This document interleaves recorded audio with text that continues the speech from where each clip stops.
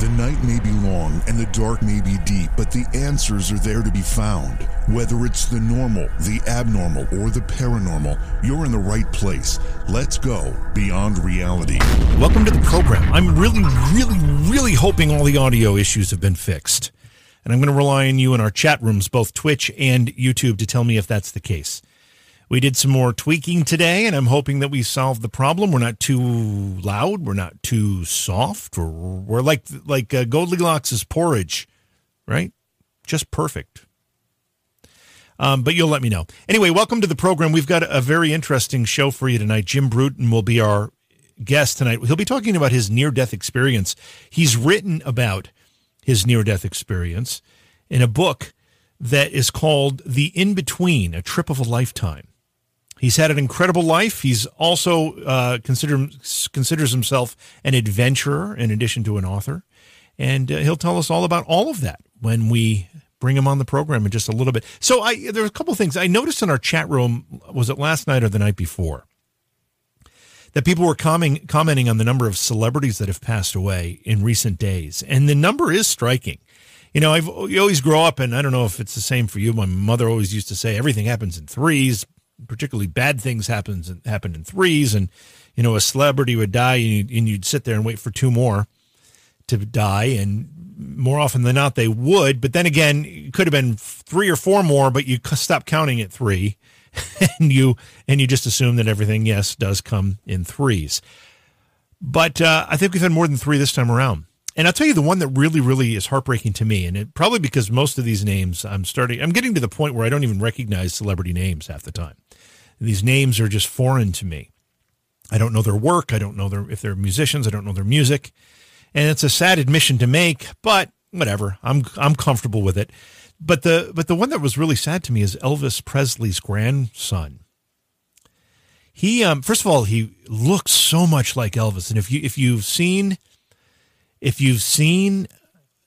pictures of Elvis when he was a young boy, or more of a young boy, like a teenager, his grandson looks identical to him. Now, his grandson was in his 20s, and he took his own life, which is another very, very sad part of all of this.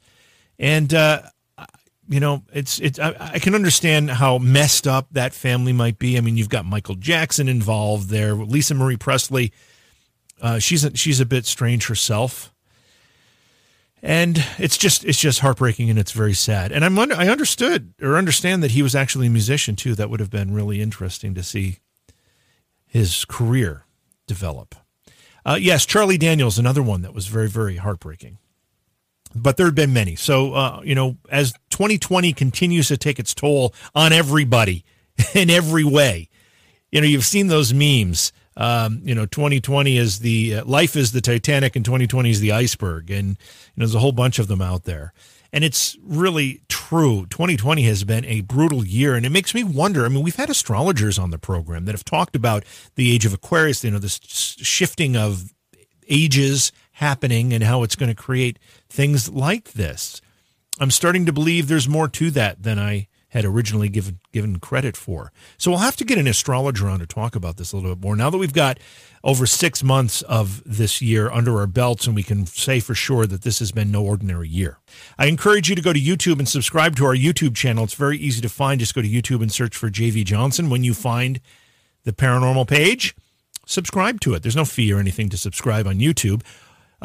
Also, our Twitch page is very, very active. It's becoming a great place. By the way, thank you. So many people were new subscribers in the last few days. I appreciate every one of you joining our group and becoming part of our Twitch page. When you subscribe, it opens you up to some things, some special benefits, plus there's no ads, that kind of thing. So if you go to Twitch, you can follow for free, which we encourage you to do that. But if you want to subscribe, there's a fee. Or if you want to avoid the fee, you can link your Amazon Prime account to the Twitch subscription, and there's no fee for that. But you just have to redo it each month. So that's my self-promotion. We've got a lot of great things going on, and we need to talk about them every once in a while. We're going to go to break, and when we come back, we'll bring our guest in. Again, tonight we're going to be talking with Jim Bruton about his near-death experience, plus what his life was like before the near-death experience and how it changed afterward. It's a really great story, and I'm looking forward to having Jim tell us all about it. It's Beyond Reality, and we'll be right back. Please support the program. Go to patreon.com/Johhaw. That's JOHAW. Another day is here, and you're ready for it. What to wear? Check. Breakfast, lunch, and dinner? Check. Planning for what's next and how to save for it? That's where Bank of America can help. For your financial to-dos, Bank of America has experts ready to help get you closer to your goals. Get started at one of our local financial centers or 24/7 in our mobile banking app. Find a location near you at bankofamerica.com/talktous. What would you like the power to do? Mobile banking requires downloading the app and is only available for select devices. Message and data rates may apply. Bank of America NA, member FDIC. We're going to be talking with Jim Bruton. Jim has led an incredible life, from braving the wilderness of some of the most remote locations on the globe to inventing the satellite video phone for global news coverage. He's seen a lot, but his globetrotting could not prepare him for the most fascinating journey that he would ever experience. And that's after a plane crash brought him to the brink of reality. And we're going to talk with Jim about his unique near-death experience, plus the life before it, the life after it, and, of course, the in-between. Jim, welcome to Beyond Reality. It's a real honor and a pleasure to have you with us tonight. Hi, JV. How are you doing tonight? I'm doing pretty well. First thing I have to ask you, because I have to ask everybody this, given the craziness going on in the world around us, are you in a good, safe spot without too much of what we have to worry about with this coronavirus stuff? Yeah, I'm out here in the countryside of Connecticut, and actually I'm having a pretty good time of it all. I'm just observing everything and paying attention to my book and my inner studies and just kind of watching it all go by. Well, that's good. Not everybody is quite as lucky as you. I am the same way. I'm in a rural area. We haven't really been affected by the virus itself. We've been affected by the shutdowns and all of that, because New York State is New York State regardless of where you live. But fortunately, we haven't had a lot of the pandemic hit us here. So I guess that's a good thing. I just encourage everybody to be smart, be safe, do the things that are being suggested to try to keep yourself healthy. If not for yourself, at least for the people that you come in contact with. I think that's fair advice, Jim, don't you? Absolutely, yeah. Just sort of keep a low profile, and to the extent you can use the time to enjoy life, pay attention to some things you may normally be too busy about, then do it. I think it's kind of an interesting parallel here to talk a little bit about the coronavirus pandemic, because I think one of the things, if anything good is coming out of it, I think many people are starting to recognize the things that are important in their lives, like their family, like, the things they love to do, and they want to get out and live again and do these things. And I'm going to say, jump out on a limb here, that's probably part of what happened to you after you had your near-death experience. It is. It's a bit of a reboot, if you will. I've gone from being Jim 1.0 to Jim 2.0 with the reboot of a near-death experience.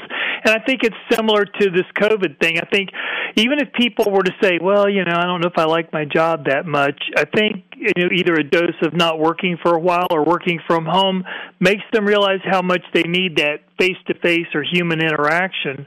And so it does give us a chance to sort of step back and take stock of some of the important things in life.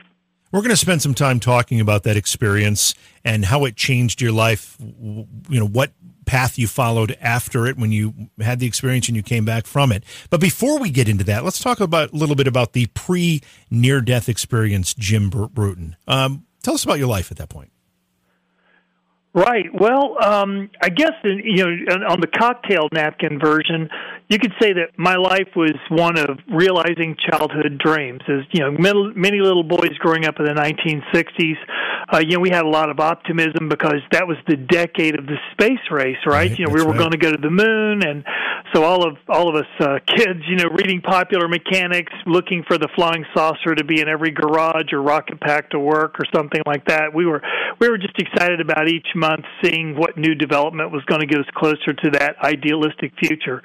I also watched, wildlife programs on television and said, gosh, how do I do that for a living one day? And then my dad became a pilot, and, I got interested in aviation, the earliest stages or the earliest years of aviation. And if I were to take each one of those things I was fascinated by as a child, I've gotten to do all of them. I was interested in wildlife filming, and I got to live in Africa off and on for 14 years, and I have an Emmy for work with National Geographic. I loved science fiction, and I was able to figure out how to shrink a television truck into a backpack, allowing me to transmit live video from all over the world in places that were formerly impossible. And that changed the way that news is gathered, because eventually I became a war correspondent for NBC News and, took my system out to a lot of the war zones. And then as far as aviation, I got to settle down here in Connecticut and build a replica World War I fighter and then another little airplane, and that's the one that kind of delivered me to my near-death experience, but we can talk about that in a minute. Yeah, so it sounds like not only is the word adventurer maybe a bit of an understatement, it sounds like you may be a little bit of a tinkerer and an inventor, all of the above. A little bit of everything. You're right. I think all of it is just born of an insatiable curiosity. I'm curious about people, foreign lands, animals. You see something interesting that involves technology, and sometimes you think back and say, how could I use that to better tell the story or better help people communicate or things like that. Always pushing the boundary. Do you think that we're losing some of that curiosity? Because I think you're absolutely right. Children that were growing up in the 50s and 60s, the space race was real, and we were being told about how amazing these feats were, these feats of engineering, these feats of science, these baby steps at times, but sometimes giant leaps, to use a bad pun, as we moved toward getting a man on the moon. It was fascinating for particularly kids that didn't have an internet to go to, or even much television, really. I mean, you had some limited choices, but certainly not what we have today. As we get over media saturated here, do you think we're starting to lose the ability to have that same curiosity in younger generations? I do wonder, and especially because of how we express that curiosity. When we were little, we'd be out, riding our bikes or on skateboards. We'd be building tree houses or forts and playing army. I mean, we learned with our bodies. Now we seem to learn virtually more. And so while we still have imaginations, I think the ways in which we express that, we are seeing a change. And so I'm not sure where it's going just yet, but anytime I see kids out there actually playing in real life with real things, it sort of takes me back to my own childhood. Well, and I think that maybe there's something else at play as well. Now, I happen to be a bit of a video gamer. My son and I play a lot of games together, and it's one of the things we do. We have a lot of fun with it. But one of the things I know is that a lot of kids spend a lot of time in front of screens like that, and they don't have to use their imagination much because it's all presented to them in a media format on a screen. Whether it's a game. I mean, our games were purely processes of our imagination. We didn't have a video screen in front of us to play it out for us. We had to do it in our heads. But kids today, they get, it's all at their fingertips, and it's almost, in some cases, virtual reality. It seems very, very real. That's true. And you think about it too, when kids are playing in the real world with each other, I mean, there are social skills going on. Yes. And there's rough and tumble going on. There are all sorts of things, and if two kids get into a tiff, they work it out. They figure it out. That's no right. one has to go on Facebook and brand someone as a jerk, and everybody has a comment about that. It really has changed the landscape of our young society, as well as like I said, the practice of things like science fairs, or just other ways in which kids can exhibit curiosity. Yeah, I know this isn't really the topic that we were going to talk about, but just contrasting it with the things that you've done and how you started with such curiosity, it's a bit striking. And I know that as a musician as well, I know that local schools are having a heck of a time getting kids to learn musical instruments. There's no instant gratification. It takes a lot of work, and their time is generally occupied, if not by sports, by internet browsing or smartphones or video games. So hopefully we get this resolved, because I think we're going to lose a lot in our culture if we don't. Yeah, we have to stay curious, and we just have to stay in that constant state of experimentation. And when you mention music, I mean, learning music could be a real key to learning math, because math is, music is math. I mean, it's incredible how it's woven into it. And so I think if kids are learning music in their gut than there can be learning math in their instincts. And I think we would just see a big improvement all around there. Music is part of us as human beings. So you had an insatiable curiosity. You developed that as a child. You, as you said, gave us the cocktail napkin version of things you've done. But tell us a little bit more about your experiences, because you've seen a lot. Yeah, I have. I've been very fortunate that way. So, yeah, it all started with really going to Africa to learn how to make wildlife films. And while I was over there, it's a very different experience than going and learning how to make films in Hollywood, because there's an awful lot in making films about animals that you cannot script. If the lion is laying in wait by the water hole or in the bushes, you don't know when they're going to jump out. The ostrich egg hatching or the zebra giving birth, you just can't plan these things out. But at the same time, you're learning an awful lot about animal behavior, the local geography, the local people who live there, some who still live in a very primitive way. And then, you're learning how to fix Land Rovers that break down in the middle of sand dunes 300 miles from people. So it's really a holistic way of learning to live and how to live in harmony with your environment. Because obviously, in making films about wildlife, you want to have as little influence in that environment as possible. So it's pretty cool that way. And then, living in a magical place like Africa, just nothing beat that. And then it was one day when I was filming a sunset that a Disney film crew came up, and that was the first satellite telephone I ever saw. It was a little more primitive than what you might see now, but It was a film crew scouting a location, and here I was, like I said, 300 miles and days away from anyone, and they had this instant communication on top of a sand dune, and I just remember thinking, wow, that just looks like something out of one of my science fiction dreams. And basically I learned how to push video over this thing. So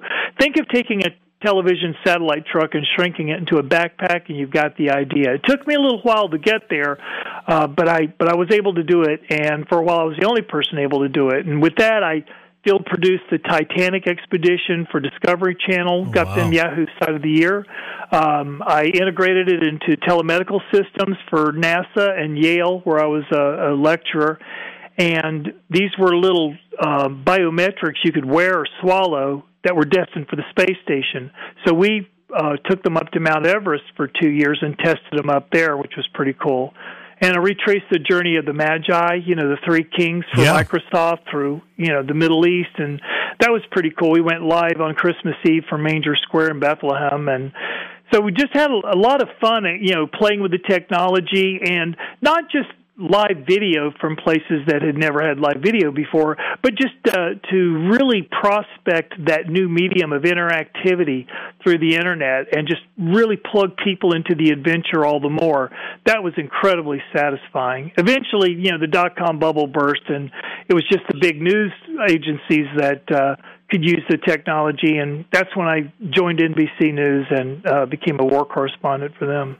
So I was going to ask you what time frame this was, but when you referenced the dot-com bubble, that was 2000, right?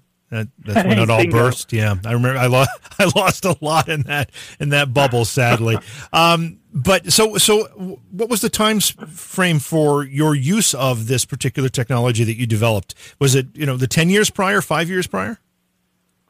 Let's see. I built my prototype in 94. Okay. And what happened was we realized we needed to wait for some digital satellites to launch. The analog satellites and the analog compression were intermittently successful, but they didn't have the superior error correction when the satellite signal is going from Earth up 22,500 miles and then back again.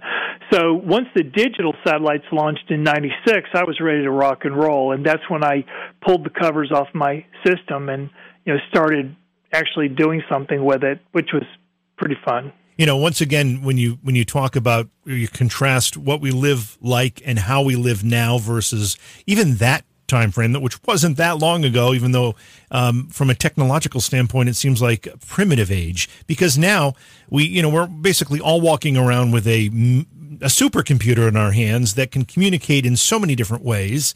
In 1994, 95, and 96, only very few people had cell phones, and they tended to be in a bag that they kept in their car, and with a big antenna, magnetic antenna they stuck on the roof of the car. That's true, and it was. I mean, we've definitely seen an incredible quantum leap from, like you say, 20, 25 years ago. And now everyone can be a citizen journalist, as we're seeing on television every night, especially with all the social justice issues going on all over the country. Anyone who has a cell phone can be a journalist now. You just start shooting, maybe you add some commentary, and it can be on the evening news quite easily. Do you think that helps, or do you think that is chaotic? Well, I would say that sort of depends on how the news agencies edit it. I think that final filter is where your bias enters the picture. Right. I think a bunch of people just collecting footage itself can tell a story, and it can hold some people accountable, the ones they're videoing. And I'd like to think that's what could really happen. But as we all know, depending on your flavor of news you like, you can watch any channel, and by its editing, you can pretty much see anything you want. So, true. We can have this mass body of information, but how we filter it in that final mile is what really spins the story. Again, another topic that we didn't really intend on speaking about tonight, but given your experience, I'm really curious about your opinion. What do you think about what I would call, and maybe this is a mischaracterization of it, but what I would call the attack on free speech, because I really think there's one going on. There is, and I am concerned about it. But, I'll be honest, before the last election, there were riots in the streets depending on, which candidate was showing up to talk about, right, being elected. And we're sort of seeing the same thing now, sometimes directed, politically like that, sometimes as an infiltration to otherwise noble pursuits regarding social justice. We don't want any of these good movements to get hijacked by so few. Just like, Al-Qaeda, for most people, could be said to have hijacked Islam. Most Muslim people are just like us. They just want to live life peacefully. They want to have a good time, make friends, and things like that. But then you get this, crazy few people that get in there and, like I say, infiltrate it, and it just turns it rotten for everybody. So I do think we need to remain vigilant on our rights to free speech and peaceful assembly and the right to vote for who we want. And I think what we have to do is just everybody needs to stop shouting and everybody needs to start communicating. Because when everyone's shouting, no one's listening and there is no communication. And we need to allow for the fact that people, friends, close people, relatives, can have polar opposite views. But if we can just keep talking, then we might actually get somewhere one day. But as long as everybody's yelling, no one's getting anywhere. I just really cringe when I hear stories about people who express their opinion and they lose a job because of it. They lose friends because of it. They become ostracized in whether it's social media or even mainstream media because of it. And I'm sure you were paying attention to what's happening at the New York Times recently. Yeah, I mean, again, like you say, and this is weird because, New York Times has always been touted as a very liberal newspaper. Yeah. And yet, the definition of liberal, you would think it would allow for a variety of views, and yet it's becoming polar opposite to that, where it's almost like groupthink. You must think according to the group and sort of the herd mentality, and if you don't, you're kicked out. And I hope it's just one of those things we're going to pass through and get back to normal, but it's only going to happen because people are pushing against it. If we don't, it's just going to happen. You also, somewhere along the way, during all of your adventures and your experiences, developed an interest in paranormal ideas and topics. When did that happen for you? I think that was one of those early dreams, too. First of all, it just started by being curious about God. Like, how does this work? Is there really a being who knows how many bricks are in that building over there? Something silly like that when I was little. But honestly, I was pretty soon on, I was pointed the difference between spirituality and religion. When I was young, I went to church to ask all my questions, and the preacher was too busy, so I came back the next week, and he was gone, and I asked the lady next to me, "Where's the minister?" And this was in '69 down in Florida.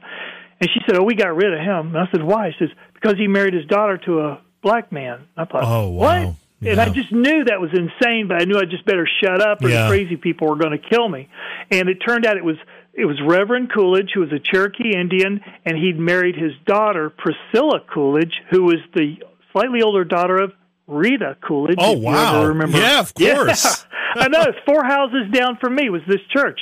And what happened is Reverend Coolidge married his older daughter, Priscilla, to Booker T of Booker T and the MGs. I think he opened for the Beatles one time. The man was a legend in terms of music. Green talent. Onions, It was a very natural thing that two people like that might meet and fall in love.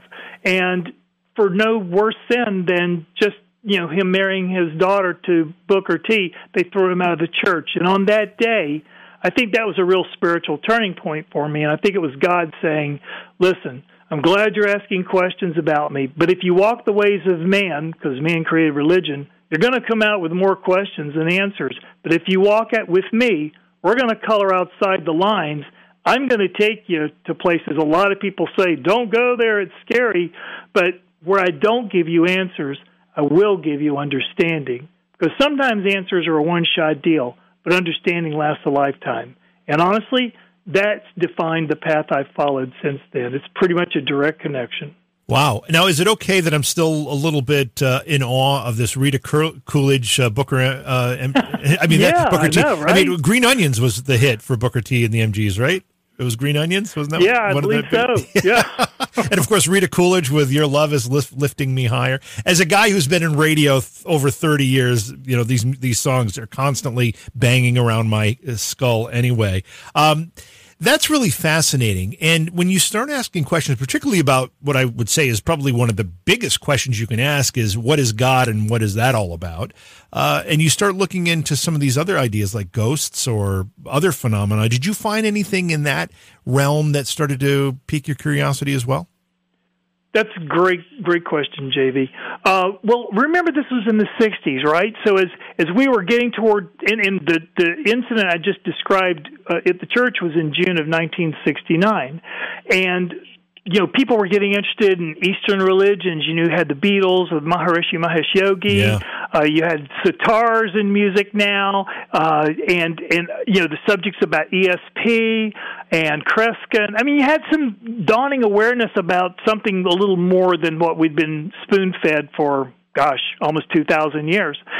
And I think I was just sort of along with that ride, too, again, with that curiosity. So I would read up on, I would read things that were Buddhist or Hindu, or I might hear about Taoism, sort of the most esoteric religion to me.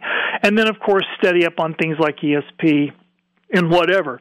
Well, with that sort of opening my eyes that there might be something different than what I would hear every Sunday, I got really interested in Eastern paths because they were less judgmental. Yeah. It was okay to ask questions and people wouldn't shout you down and call you a heretic. They were just very open to exploration and discovery. And so finding that as my natural inclination, I pretty much practiced, following an Eastern path for about 23 years until I was finally initiated into it 23 years later. And on that day, I said, why the wait? And they said, we don't seek to increase our numbers. Basically, we don't need anything from you. And I thought, now this is a path I think I really like. They have what I need, but there's really nothing I can bring to the party that they need. I find more and more people, regardless of what their particular religious background might be, are finding these Eastern teachings to be very, very not just welcoming, but comforting as well. And I think most people from the outside looking in might say, well, it has to be one or the other. Either you're a Christian or you're one of these things or you're one of those things. But I don't think that's true. I think you can actually find some value in all of these ideas, and they can come together and provide something very fundamental. I think you nailed it in the way you structured that sentence, the sort of either-or approach. And that's the difference, and that's kind of the problem with the Western thought. In our world, we're very duality-minded. You're either this or you're that. We're very binary. You're either going to burn in hell or you're going to heaven. There's no in-between. Yeah. However, over in the East, instead of it being an or mentality, it's more of an and mentality. Buddhists live next to Hindus. I mean, no problem. I mean, it's really more inclusive because it doesn't require a duality to appreciate where you are and where the other person is and where you're going. Everybody's on their own path. As they say over there, the target is one and the archers are many. That's it. Simple as that. You don't have to judge others. You can just go on your own path, and occasionally you'll meet up with other companions along the way. You'll enjoy the journey for a time, and then you'll part company when it's time. If you've just joined us, we're talking with Jim Bruton tonight. He is the author of a book called The In-Between, A Trip of a Lifetime, which talks about a near-death experience that we haven't quite gotten to yet. We will be talking about it, I promise, because I know that's what I've been promoting and talking about for the last week or so. But so much of this is so fascinating, and it really sets up what happened to you, and it kind of explains why things changed afterward as well. When we talk about paranormal experiences, prior to your NDE, Jim, did you have anything that an experience that you would consider to have been quote unquote paranormal? You had a curiosity, but did you have any experiences yourself? I did. A couple of times I just had this experience it's hard to explain, but it's like seeing the stars within my head. And it was a very transcendental feeling. I felt like this incredible peace, like I'm one with the universe. And it was like I literally could, the inside of my head was a planetarium. And then as I studied more, some of the Eastern paths that believe in these higher planes, the first plane is the astral plane, and it said as soon as you leave here, you go through this starry sky. So it was like I was right on the threshold of having this kind of an out-of-body experience, if you will. And I did have some out-of-body experiences as well. Some would either be visiting my past or my future or something like that. I don't think I ever really had one that was in this time, like, going into my neighbor's house or anything like that. It all seemed to have much more meaning about where I was going and the choices I'd be making. So prior to your near-death experience, you said you were having out-of-body experiences, and in some of those experiences, you would visit your past. I don't know if that's necessarily time travel or what it is, but explain a little more about that. Tell us a little more. Sure. Well, I was always interested in the martial arts, and one time when I was living down in Puerto Rico I went to university down there.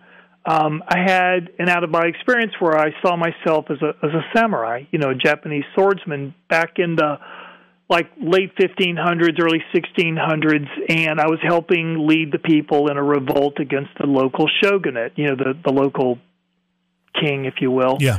And the reason I have a lot of detail about that is because later on, when I was more properly studying Kendo, the way of the Japanese sword, I just all of a sudden felt an instinct or a desire to make my own suit of samurai armor. And it took me 3 years to do it. But when I completed it, a friend of mine who worked as an armorer at the Metropolitan Museum of Art gave me a book given to him by a Japanese armorer who was visiting. And in there were the chainmail plate patterns I had just made from memory, and there they were exactly, and it came from 1575. And also, when I would spar, people said, "Wow, where'd you train?" I said, "I just it's instinct. It just kind of came with me." So there's that. But also, just before the first Gulf War in 91, 92 in Iraq, I had an out-of-body experience where I saw myself in the middle of the night in the Middle East, getting on a military helicopter. And as we took off, this guy with a turban jumped out of nowhere with a shoulder-mounted missile and blew us out of the sky. And, there was this big, bright white flash, and then all of a sudden I was sort of floating down in this at dusk into this neighborhood. Basically, I was dead, but, this was showing me I was still alive, and the futility of trying to tell people, hey, I'm alive, because you don't have a physical body to do that with. And what's really interesting is, say that was in 1988 or 89. And at this time, I'd taken a break from wildlife filming. I was down in Charlotte, North Carolina, visiting with my parents, and just sort of taking a break, renovating a house, things like that. All of a sudden, years later, in 2003, I'm now working for NBC News. I'm standing at an air base in Kuwait watching my name on a board for selection to be embedded with either the Army, the Marines, or the Air Force. I saw my name move across the board to the Marines, to either land or air. It moved to air. To fixed wing or rotary wing, meaning helicopters, it went to rotary wing. And I stood there and said, oh, hell, I'm here to die, because I remembered in full that out-of-body experience I had. However, and in the night of the assault, I was in a helicopter squadron for about 2 weeks, and I was in one on the assault on Baghdad that first night, and the helicopter next to us went down. Now, I didn't die. I think the reason I didn't was because of choices I made between the time I had that out-of-body experience and the time I was there ready, to have to have the full experience and see what's on the other side. Yeah. And I think that's because just before, and I mean literally less than a year before I went over to Iraq, I met a widow with 3 babies here in Connecticut. And I don't know what got into me, but it seemed like that made sense at the time, so that's what I did. And I think it was that choice of wanting to live for something greater than myself and to, really help. I think that's probably what kept me alive. I'll just be honest. That's what I think. So even then, some of the dynamics that would be playing out in my near-death experience that happened 3 years ago, I think were already starting to be put into motion. Yeah, I mean, your out-of-body experiences sound a little bit like a transportation to past lives. Also sounds obviously prophetic and precognitive. What do you think the source of that is? Why do you think you were having those experiences, again, prior to your near-death experience? Well, I think time can be pretty fluid. I mean, looking at it from a quantum mechanics point of view, when they entangle 2 particles, they've actually entangled 2 particles that are radioactive with a definite half-life, and by putting one of them in a particle accelerator and accelerating it up toward the speed of light, they can actually change its time frame respective to its entangled mate. But what's interesting is now that they're essentially in 2 different times, whatever they do to one instantly happens to the other. And the scientific understanding of this is the following. There could be 2 particles that are entangled, one at the beginning of time and one at the end of time. And whatever you do to one, you automatically do to the other, which means that the only time that exists between those 2 is the present. That our concept of past, present, and future is just an illusion because, and you can see it exemplified even more when people talk about how they communicate and how they receive information on the other side, that here we need linear understanding to process information. Like this show you're recording tonight, if I wanted to download it, I could download this 70-minute show in about 2 minutes on the computer. But if I look at it like that, it's just a bunch of ones and zeros. I need the linear information processing of a media player to play it out over that 70 minutes to understand it. Yet over on the other side, where there is no time or time moves very, very slowly, there is no linear layout to the story. You get the whole enchilada all at once. And so that's the difference of how our mind processes information over there and over here. So that's why I think when you have an out-of-body experience, it could just as easily be into the future, the present, or the past. A lot of science is starting to substantiate what you just said, and you did a really great job of describing it. But this whole idea of entanglement, it's somewhat new, at least to me, but it seems to be gaining a lot of steam in the scientific community, and there's a lot of evidence that there's something very serious going on in relation to this idea. You're right. I mean, a lot of these truths that are sometimes they could even be stated in some ancient Eastern texts, but there's just enough ambiguity to them that we go, that sounds like something that'd be good on a fortune cookie. But these are some of the truths that are also coming out of things like quantum physics, like the superpositioning of probabilities in a single moment, and which just means that every moment is full of possibilities, but also the entangled things and how that can be demonstrated and what that might mean for us. I mean, it really is getting more esoteric by the day. I mean, so much so that I think a lot of us are just waiting for quantum physics to say, okay, we just proved God. Here it is. And everybody goes, wow, there it is.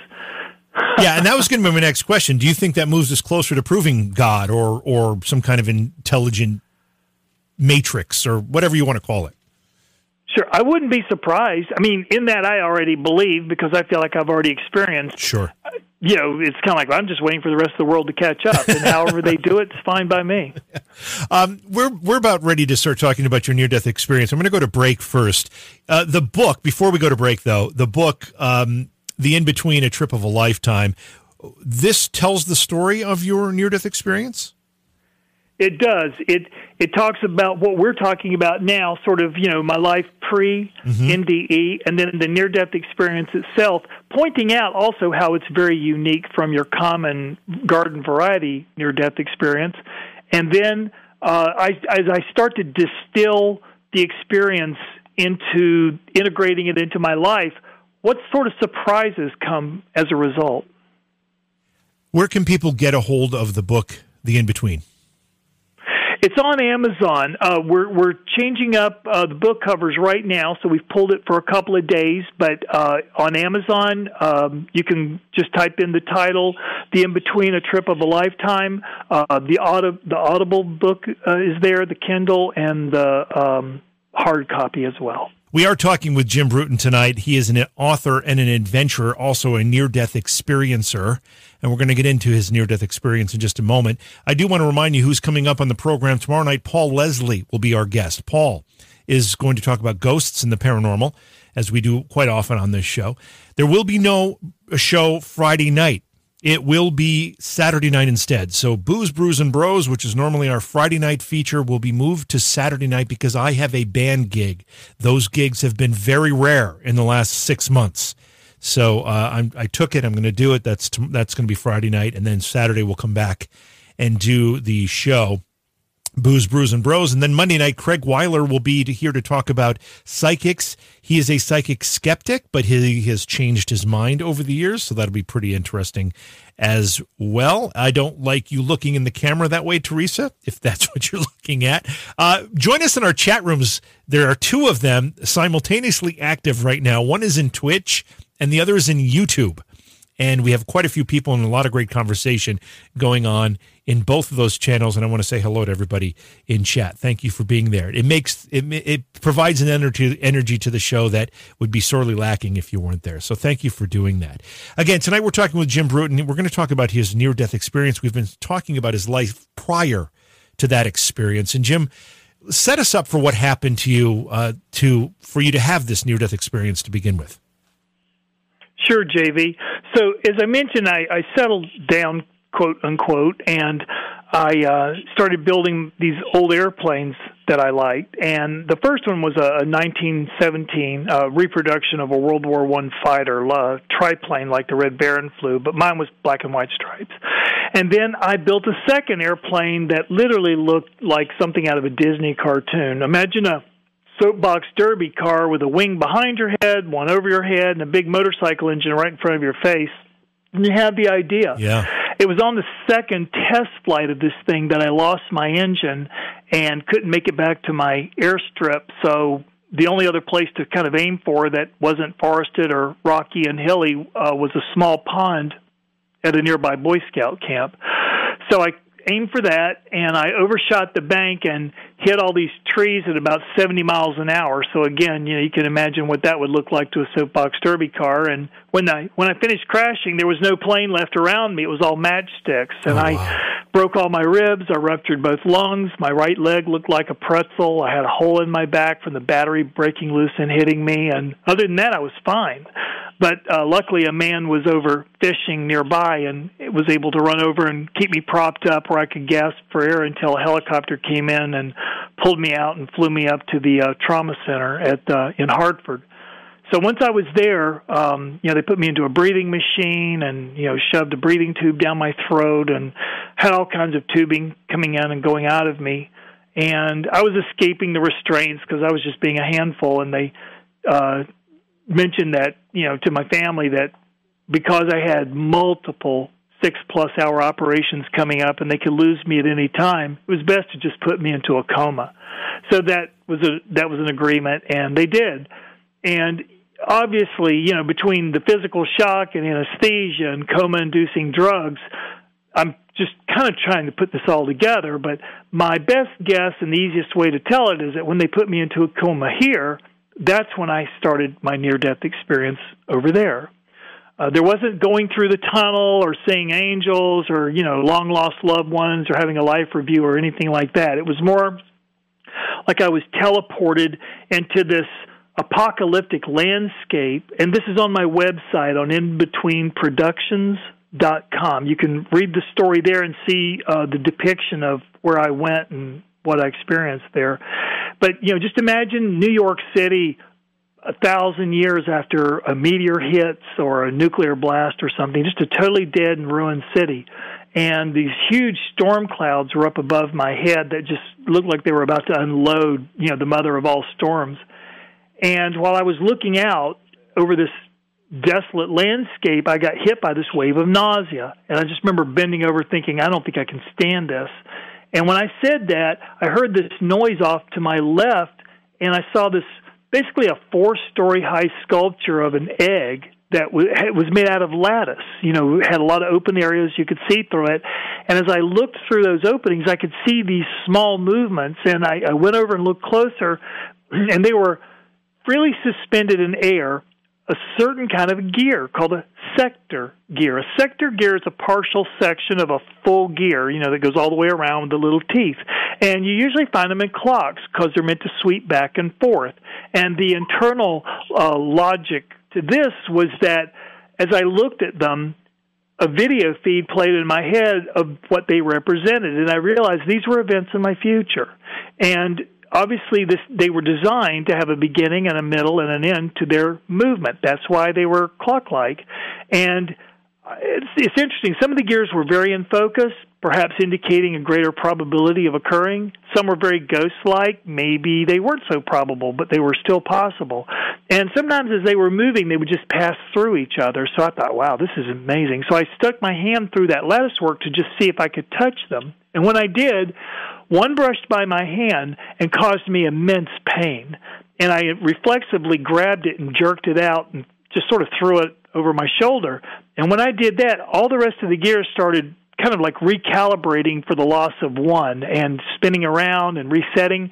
And that's when I said, what is this thing? And a disembodied voice suddenly was with me and stayed with me throughout the whole experience, and it said, this is the future birthing into the now. This is the process of becoming, making it even a more poetic statement that all this was going on within the construct of what looked like an egg. And as I saw these gears spinning around and then settle down, I said, what's happening now? And it said each gear is the probability of a thought, word, or action in your future.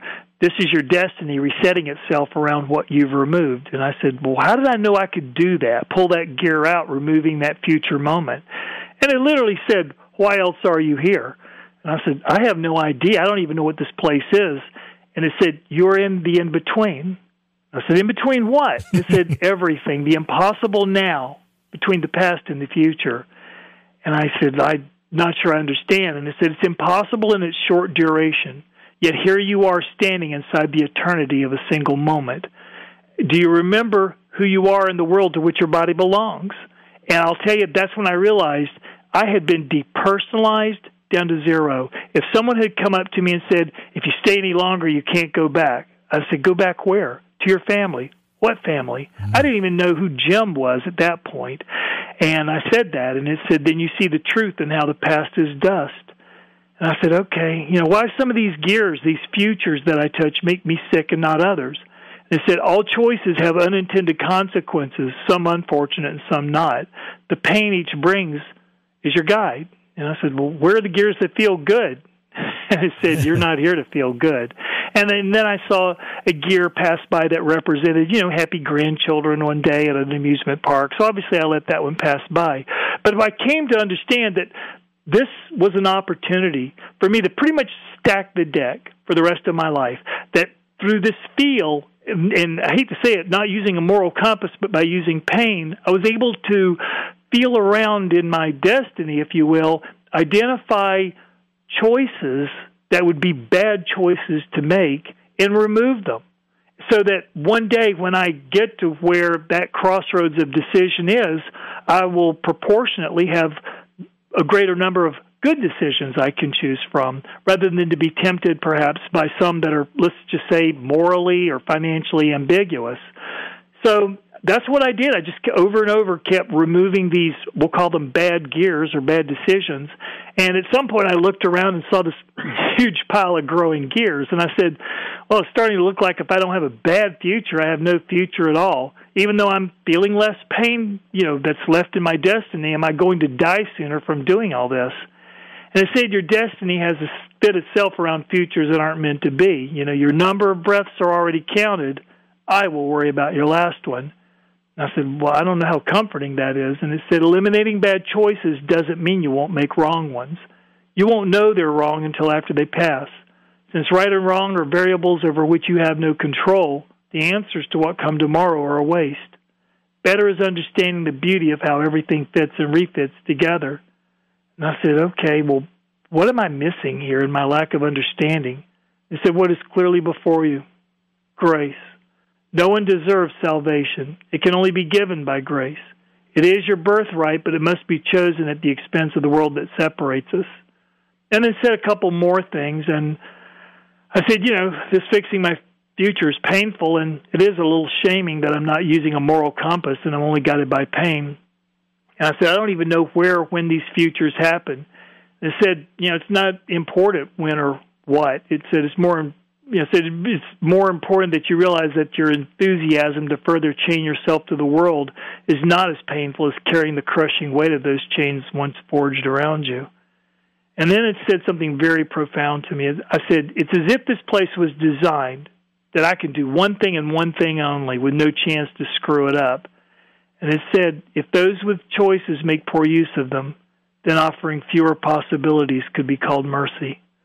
And then it finally said, just everything is interconnected, and pay more attention to your relationships. Be gentle with everyone as I am gentle with you. And I said, gosh, what's gentle about all this? And it said, the final thing it said was, you prayed for something for which being here is the answer. And now the man who fell from the sky is not the same who flew into it. And with that, I said, I think I can live with this now. And it pretty much kicked me out at that point. Wow. Well, I know, heavy duty. Wow. So many questions. First of all, you keep saying it.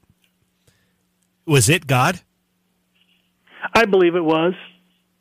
In a current society of ambiguity around that, I will just go put my neck out there and say, sure, I believe it was God. I mean, that's what I would have thought as well, based on how you described it all. I'm welcome to be proven wrong, but I'm going with that for now. Yeah. Was this experience, Jim, predetermined? I mean, we talked about your out-of-body experiences prior to all of this. We talked about some of your other experiences throughout your life prior to this. Do you think that you were being guided to this particular near-death experience, this particular removal from your physical understanding? Was this a path that you were set on years ago that led you to that particular moment? I do. I do, especially the more I've chewed on it, in the 3.5 years since I had my crash. I think that if we look at it from the outside, I think anybody who has a near-death experience, it could look like some random event that occurred due to an unfortunate accident or illness or turn of fate. But I think if you look at it from the inside, it was probably the next most natural step in our own personal evolution. Because one thing I've learned is here in the world, we see life through the filters we want. We look in the mirror, we say, that's a good-looking guy, and he's the most competent guy, and there's no sweeter sound than the sound of our own name. But over on the side, we see life through the filters we need. And if we were to look in a mirror there, it's going to be the mirror of truth. We don't have any ego filters to filter what's coming back. We're going to get it warts and all. And that can be pretty humbling, but it is what we need to see. You, since you had that experience and you've been talking about your experience, you must have had conversations with other people that have had near-death experiences. And when you began telling us about this, you said, there was no tunnel. There are certain things that a lot of people have in common with their near-death experience. Have you found anyone that has a similar story with their near-death experience that comes close to how you just described yours? It's interesting you say that. In general, no. However, on the Near Death Experience Research Foundation, NDERF.org site, there is one near-death experience recounted by someone named Wilson, and in there he talks about seeing something like a water wheel coming across this field toward him, and each one of the paddles represented a different version of him in a different reality. And as it came up and was slapping him, he was momentarily in each one of those lives. And there was just something about that on a raw emotional level that took me right back to my experience. And what's interesting, the person who forwarded it to me felt that would occur. And yet, for the person who relayed that story, they were so terrified of the experience, they said, I don't want anybody to contact me about this. I don't plan on talking about it or anything. And I get that. It could be very unsettling for some people. I just feel that that was part of the grace I was given, is to just accept it as reality, understand what my mission was, and get on with it. This is probably a minor point in the scheme of things based on what you've just told us. But how long were you in the coma, and how long do you think that particular experience lasted? Was it a blink of an eye, or were you there throughout the duration of your coma? I was there for the duration of my coma here, which was 1 week, but they're literally told me I was there for a split second. And I thought about that in a way it could kind of make sense. I mean, if you go with some assumptions like here, living in our bodies, we're more mass than we are light. But as you go to the higher planes and through them higher and higher, you become less mass and more light. Well, Einstein's equation, E equals mc squared, pretty much says that for light, there is no time. So it makes sense that when we go to a place where we are more light and less mass, time might flow more slowly until, we get, let's say, so pure and we're pure light that we're where there is no time at all. So again, maybe I'm reaching, I don't know, but I'm just sort of, of course, trying to integrate this experience into my life, and that means integrating it with, studies in physics and math, and like you say, with each new realization of quantum mechanics, we're going, wow, this is just getting better all the time. So you said a lot when you were detailing the experience itself, but when you look back particularly, how would you sum up the message? What were you meant to leave there with? Well, the main two things it said to me at the end were everything is interconnected and pay more attention to your relationships. But the whole process of what I was going through when I was there was basically on an intuitive level understanding the causality of things, how the sowing and reaping works, how the law of karma works, how when to act and when not to, and how to act and not generate karma, by not having intention or desire toward an outcome and not thinking you're the doer. It really was, a lot of it was about letting go. There was one time it said, all the force of will you'll ever need is found in the art of letting go, for no one and no thing can stand before the brilliance of a truly naked soul. So there's a lot there. And, in our world where we're chasing for that one more thing, I need one more degree, I need one more nice car, nice suit, or nice girl on my arm, or country club membership in order to get ahead, we'll be chasing for that one more thing with our last breath. Well, maybe what we should do is instead of chasing after that one more thing by which everyone else seems to profit, maybe we should say, you know what? I think I have everything I need right here, right now. Let's just practice being still. Let's think non-linearly. Let's look from a totally different approach, and let's just look at whatever uncertainty faces us straight in the eye and know that we're more than that. As you were sent, as you said, you were kind of kicked out of there after the messages were given to you and you spent that amount of time there. What happened to you physically, and do you remember coming back into your body and starting to have that physical experience again? You know, it wasn't too bad. I would say it was a week after coming out of my coma before I had any real memory, and I was already in the rehabilitation hospital. And probably because they had me pretty loaded up on painkillers, I didn't feel too badly. But I looked down at my right leg, and it was in this big cage. I found out about some other injuries I'd had that were not apparent to me at the time, but were healing. I'll say this, that when they talk about people having near-death experiences, sometimes they get a little amped up on psychic abilities. If they weren't psychic before, they are now. If they were, they're more so. I won't say I come back, reading tea leaves or glowing in the dark or anything like that, but the one thing that definitely seemed to get, the volume turned up on was a sense of empathy with people. And one day, the first person I shared my NDE with was my morning nurse. Her name was Jen, and she was totally the A-team. I mean, I can't imagine anybody taking care of people better than she could.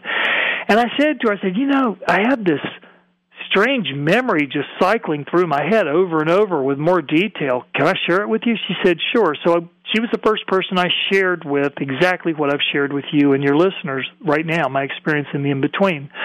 And as I told her, she started crying. I said, why are you crying? And she said, because I don't want you to die. And I said, why? She said, because you're magical. And I said, okay, what do you mean by that? She goes, everybody here at the hospital gets one doctor a day for 15 minutes because we're all so busy. I said, yeah, everybody knows that. She said, for some reason, you have 3 to 5 doctors in here for an hour and a half a day, and I walk by listening in, like, what are they talking about?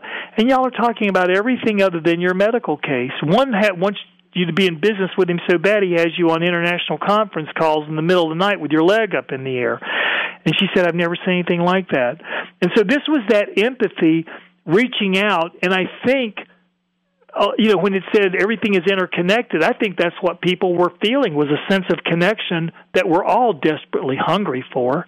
And honestly, that's continued in a number of ways since then. And it's actually very nice, because it is nice to connect with people. It's nice to, when you talk to people, to feel like you're talking to the highest potential in them you can imagine, because you may be the only person in their life who's ever believed in them in that way. And so you may have lifted them up, and you may be a turning point in that person's life. So these are those small things that come out of it. You said you were in the rehabilitation hospital for a week before you started to have memories of your experience. Did you recognize what it was right away, or did it take a while I mean, memories are one thing, but understanding what those memories are is something else. How long did it take you to really figure out that you'd had something would be no less than a very spiritual experience? Right.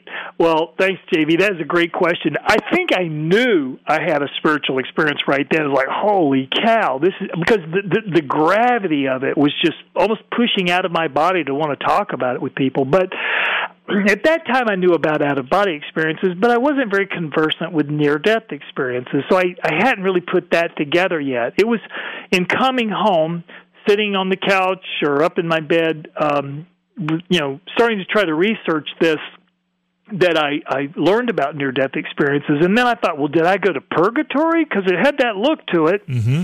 But, it's not like there was suffering going on there other than that nausea I felt. But in terms of the way it looked, I could have certainly said, oh, yeah, that's purgatory. But it turned out that, through deeper research, it wasn't. And to accompany my research on the internet, I all of a sudden started, listening to some YouTube programs, and then downloaded some audiobooks.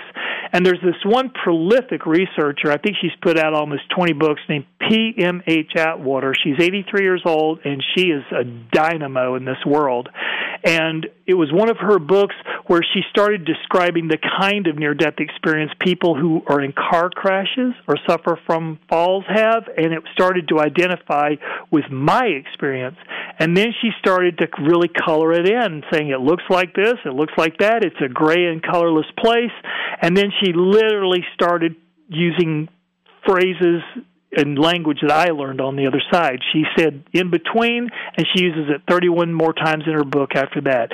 She talked, whereas I mentioned the impossible now, she uses the eternal now. And let me tell you, I came back home, got on the call with her, and she and I have become friends, and I do consider her to be a mentor. Oh, wow. Yeah. One of the things that people will say when you tell a story like this and you share this experience, and we've had others on our show that have talked about near-death experiences, and you always have some people say, how do you know this wasn't a hallucination or something medically induced, or right. well, you know, any one of 50 different explanations? How do you know? Well, okay, they estimate that maybe 5% of the world's population have had NDEs. That's about 380 million people, which is about 60 more million people than live in the United States. Mm-hmm. And yet, out of that pretty large population, a tremendous percentage had these similar hallmarks, again, of going through a tunnel, of seeing dead loved ones, of speaking with angelic beings, having that life review, kind of like Scrooge in the Christmas Carol, and then maybe getting a big message. And then they come back and realize, this ain't Kansas anymore, and I'm not Dorothy. This is all changed. And then they, have the typical after effect challenges, including blowing up light bulbs, televisions, computers, and all that.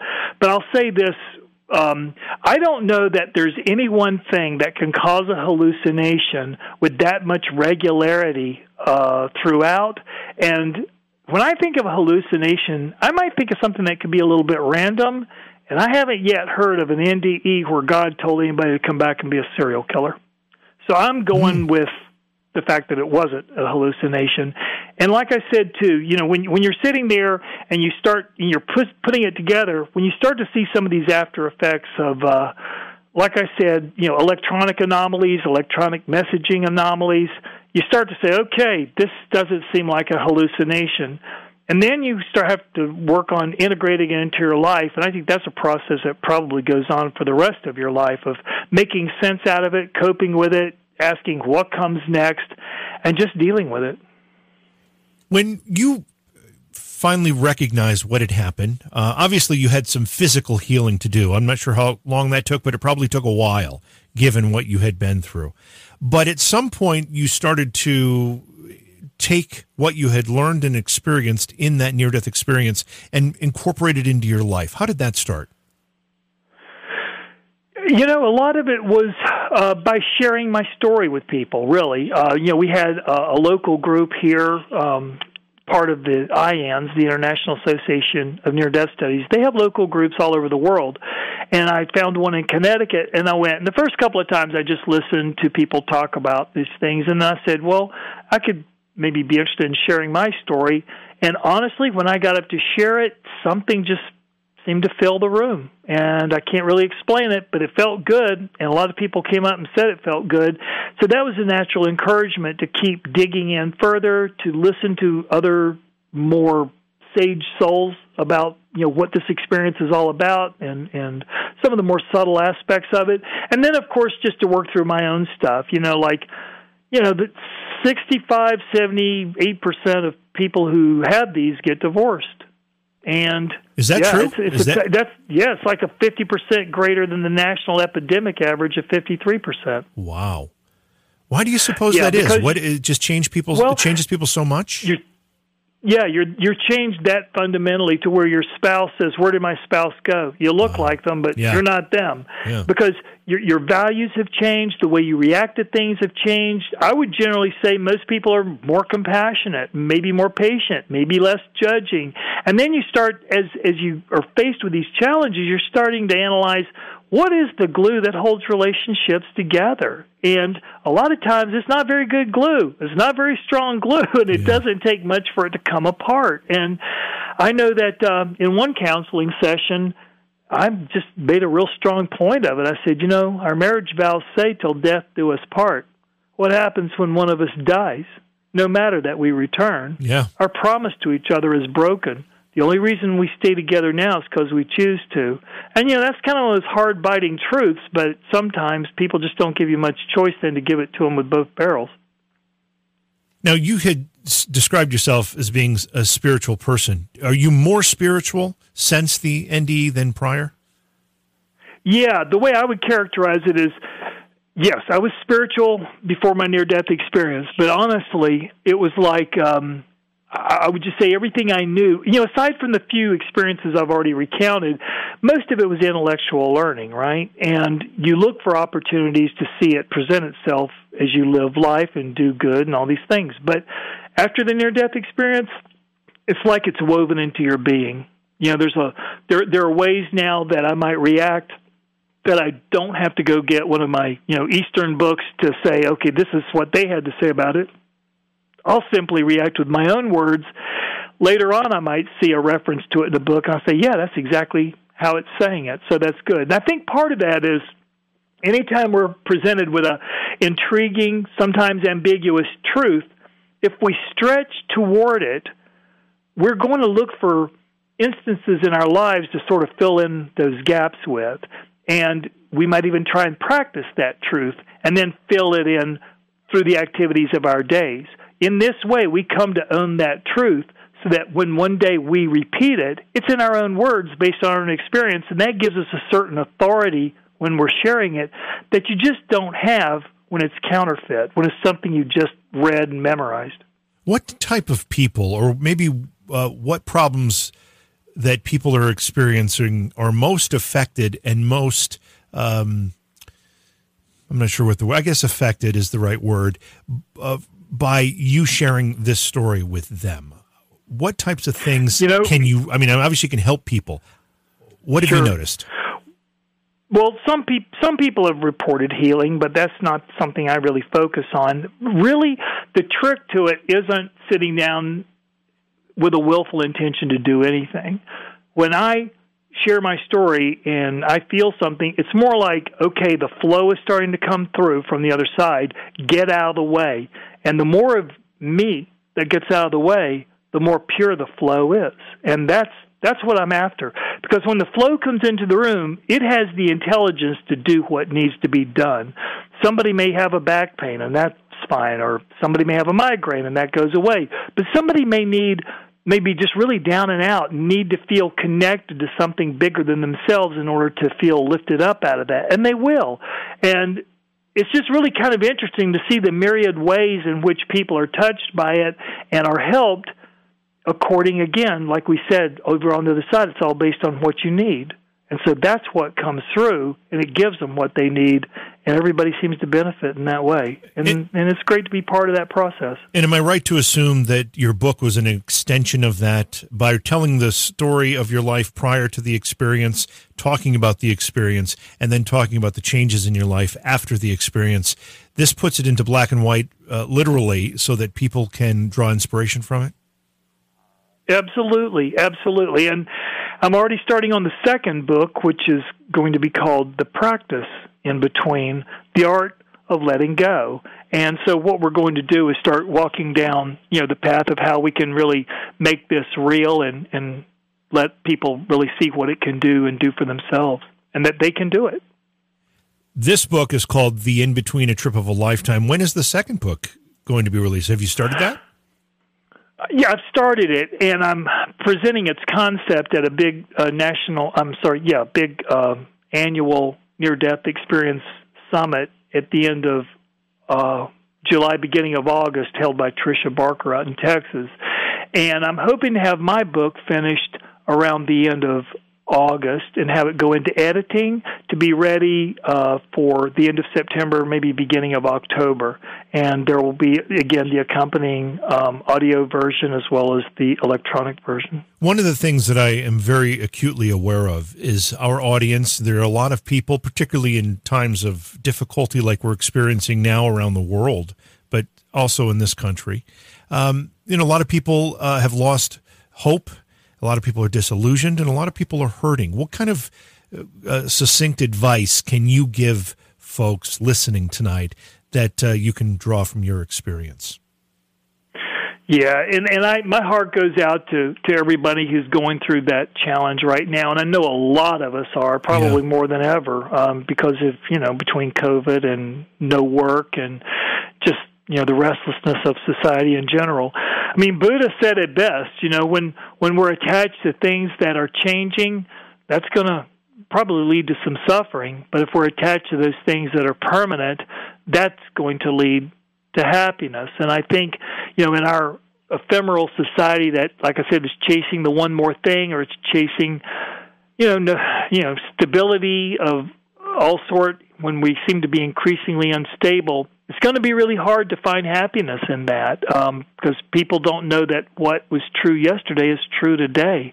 I would honestly say just try to take time to be still, to meditate, to find your center, and to really get in contact with that eternal part within us, the part that was, that showed up on our first breath and will be here with us on our last breath, because everything else is changing. And it's like the In-Between said to me that removing your enthusiasm to further chain yourself to the world isn't as painful as carrying the crushing weight of those chains once forged around you. So I think, again, it's a lot about letting go. The book is called The In-Between, A Trip of a Lifetime. Where can people find it once again? You can find it on Amazon. Pretty soon it'll be in Barnes & Noble as well. But on Amazon you can get the audio version, you can get the electronic version, or you can get the print version. Like I said, give me a couple of days. We're redesigning the cover, and we'll pop it back up there for you. But I would very much appreciate if people could get the book. And if you do and you like it, I would love to see a review on Amazon. Those are always helpful for people. And there's more information about your story, your work on the website? Yes, if you go to inbetweenproductions.com, you can, first of all, read the overview of my story, a little more about my background, and then the media links page, of which this one will certainly be at the top of that list. And then there's another page if you want to reach out to me, if you want to contact me, and maybe we could set up a time to talk, or if you want to tell me about your experience, any kind of sharing you want to do, I'm here, and I'm glad to get to know your experience and speak to it and listen. Well, Jim, thank you for sharing your experience with us tonight and your wisdom and your obvious compassion. It was a real pleasure to have you on the show, and I hope you'll agree to come back sometime. JV, thank you so much. I've really enjoyed it. I like I like everything about your show. I like seeing you sitting in your studio there. I love seeing your audience over on the side and their texts back and forth. I really think you have a great thing here, and the energy feels great. Thank you so much for having me. Well, thank you, and you hit the nail on the head. We have a great energy in our audience, and they're a great group of people. So we will have you back again. It's Jim Bruton. The website is inbetweenproductions.com, and the book is called The In-Between, A Trip of a Lifetime. Beyond Reality Paranormal is hosted by J.V. Johnson and produced by Orion Palmer and Slick Eddie Edwards. Like us on Facebook and subscribe to our YouTube channel. Please consider supporting the program either through your podcast platform, click on the link in the description, or on Patreon at Joha Productions. If you'd like to be a guest on Beyond Reality Paranormal, or you have a recommendation for a guest, contact our producer, Slick Eddie Edwards. Eddie is spelled with a Y, at slickeddieedwards@gmail.com.